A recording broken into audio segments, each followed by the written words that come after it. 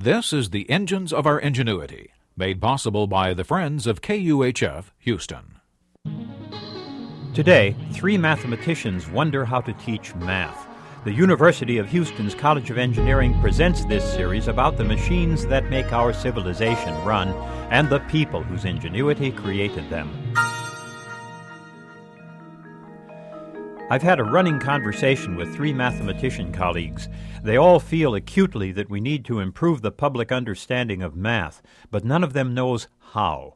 One says, how do you get around the fact that the media treat mathematicians as though they were mentally deformed? Another says, it's like trying to explain Mozart to someone who's never heard Mozart without using sound. Another says, it's really easy enough to understand mathematics. You simply learn mathematics. These people differ greatly in temperament. Each readily admits his temperament colors the way he does math, yet they share one conviction. Mathematics is a great beauty in their lives. It gives them pleasure. They want others to share that pleasure. But they also want to share the empowerment math gives them, the increase of options in their lives.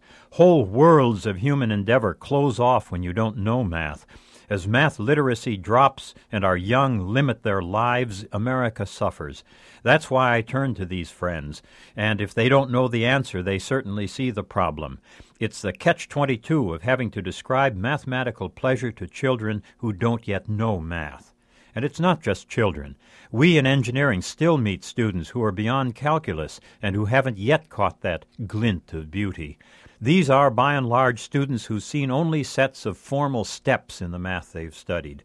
Of course, that's the terrible trap we teachers face at all levels.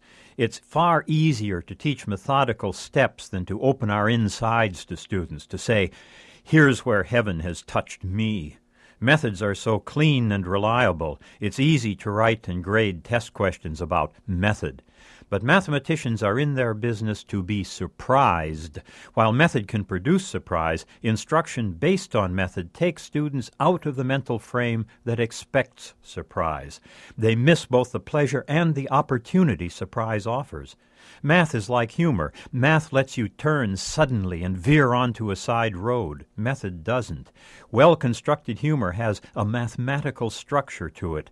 My favorite example is the assertion that there are three kinds of people in this world, those who can count and those who can't. Or, if you want one with even greater mathematical elegance, try all generalities are false. And so my colleagues and I will keep trying to reach students after they've reached the university, even though that's too late. The fact is, we teachers need the help of parents and of the media. Children need to know that math offers joyful and unexpected forks in their road. Math offers surprises that educational method hardly hints at. And that includes surprise in the road of their own life. It means more choice and greater freedom. I'm John Lienhardt at the University of Houston, where we're interested in the way inventive minds work.